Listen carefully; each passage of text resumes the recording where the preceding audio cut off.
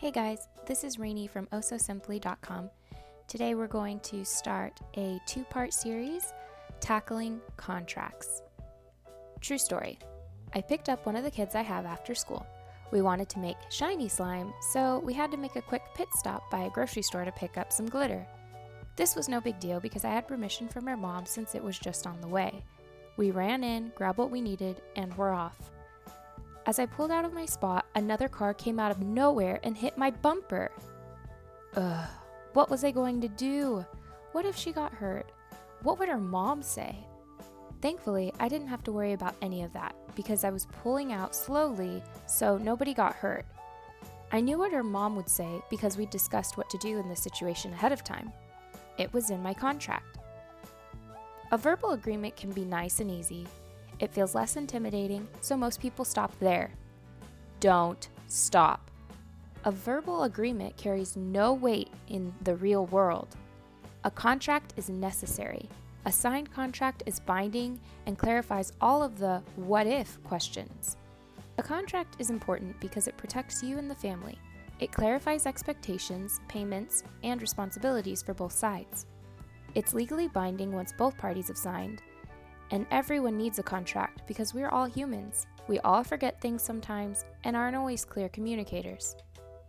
Just in case there are disputes in the future, you can never put too much information in a contract. You are covered for anything in your contract, so make sure you have the right things in it. I'm going to go over some important things to have in your contract today. Let's go over 10 things you need in your contract. We'll start with the first 5 you'll need in today's segment, and then we'll discuss the remaining 5 in the next. What goes in a nanny contract? Pay, salary or hourly? What is your rate? What is your overtime rate? Will you be reimbursed for mileage? When you're driving the kids around for activities, will you be reimbursed by the family? If so, how much? Check your local tax rules, but where I live, if the family pays you less than the IRS would for mileage reimbursement, you may not want to accept mileage reimbursement from them. How much is your allowance for family activities? When or how will you be reimbursed for these expenses? When and how will you send your invoices? How will you get copies of receipts for purchases and invoices to the family? Who in the family will be paying you?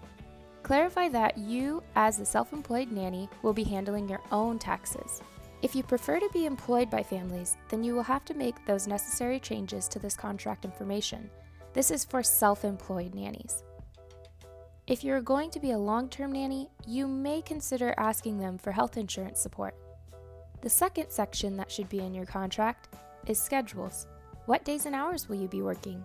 What will happen to your pay if the parents come home early or decide to take a day off from work and don't need you a day you are supposed to work?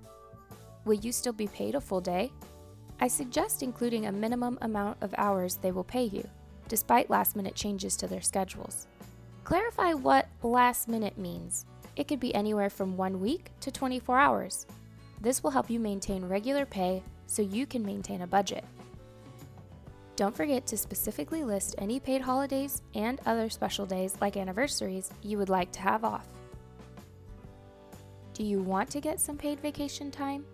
Make sure to include when your paid vacation will start to accumulate. Also include what your days worked to paid vacation days are going to be. For example, if you work 1 week, you'll get 1 paid vacation day. Get specific with how much notice you and the family will give each other for vacation time, whether or not it's paid. Remember, this notice can go both ways. If the family decides to take a vacation that you won't be paid for, they need to give you the same amount of notice they expect from you. So asking for a month's notice for their vacation time is fine if you're a far-out planner. Just expect that they're going to want the same from you.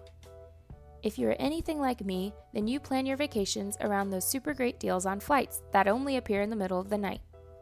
In those cases, you may want a shorter amount of vacation notice. Either way, the more flexibility you give, the more wiggle room you'll receive. Pro tip: plan your vacations at the same time. Whether or not you are going on a paid vacation, try to match your vacations with the family. It will save everyone time and money. Don't forget to include sick days. I used to think this was unnecessary. If I'm not going into work and doing my job, I shouldn't get paid, is what I used to say. Then, one week, I was terribly sick, and while I was at home in bed, I was feeling guiltier than ever. Just the thought of the money I would be losing by not going into work was making me worse. I couldn't physically get out of bed, but couldn't afford to lose the money either. It was a lose-lose situation. All I kept thinking was, I really should have included sick days for moments like these. So, learn from my mistakes. Give yourself a set number of sick days and personal days. Be sure to state how much notice you will give before you use either one of these. You may want to give yourself some flexibility with this one because being sick isn't predictable. I would include a 24-hour notice agreement for sick days. Number 3, responsibilities. Remember those should do, would do, could do lists I'm constantly mentioning? If not, take a quick glance at those and then come back. If so, those go here. You can literally just copy and paste those lists here. This is the place for everything that will happen in your routine with the kids. When and what they should eat, ask if they have any food allergies or what food has already been introduced. Make notes of those here. You can also include nap time, bath time, and bedtime routines here. What do those routines look like already, and what are you expected to do? Outline what your daily and weekly logs will look like and where and when they will be available. For older children, I do recommend weekly logs, just because you will normally give whichever parent comes home first a brief recap of your day, and that's all they really need. Usually babies or kids that have health concerns need daily logs. Don't guarantee more than you can realistically produce. An important part of keeping clients happy is managing expectations. Clarify playdate rules. Do house guests need to be pre-approved? Yes, every time. Can we host playdates? Who's included in the family's pre-approved list of playmates? Are there any extracurricular activities you need to know about? Lastly, in this section you can clarify general house rules. Make note of your cell phone and media usage here.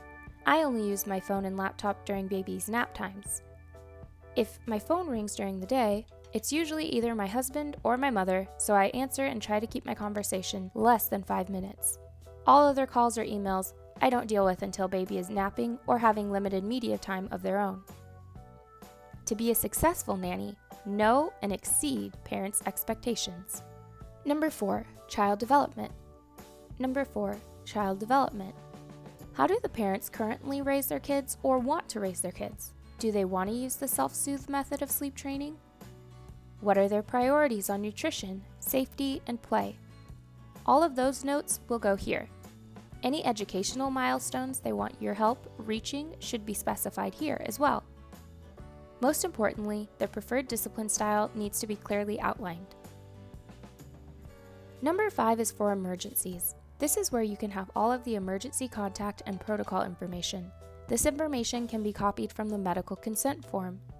A medical consent form is an absolute must when watching children. It doesn't matter if it's only for one night, you will need this form to consent in place of the parent for any medical treatment of their child in the case of an emergency. Safety first tips. Anything the parents want you to keep a close eye on. For an example, a family may have a swimming pool in the backyard. They may require that you be outside in the backyard with the child at all times, rather than looking at them through a window. Safety tips like these should all be put here in number 5 of your contract. For more nanny tips and advice, subscribe. Thanks for listening, and don't forget to check back on Friday for part 2.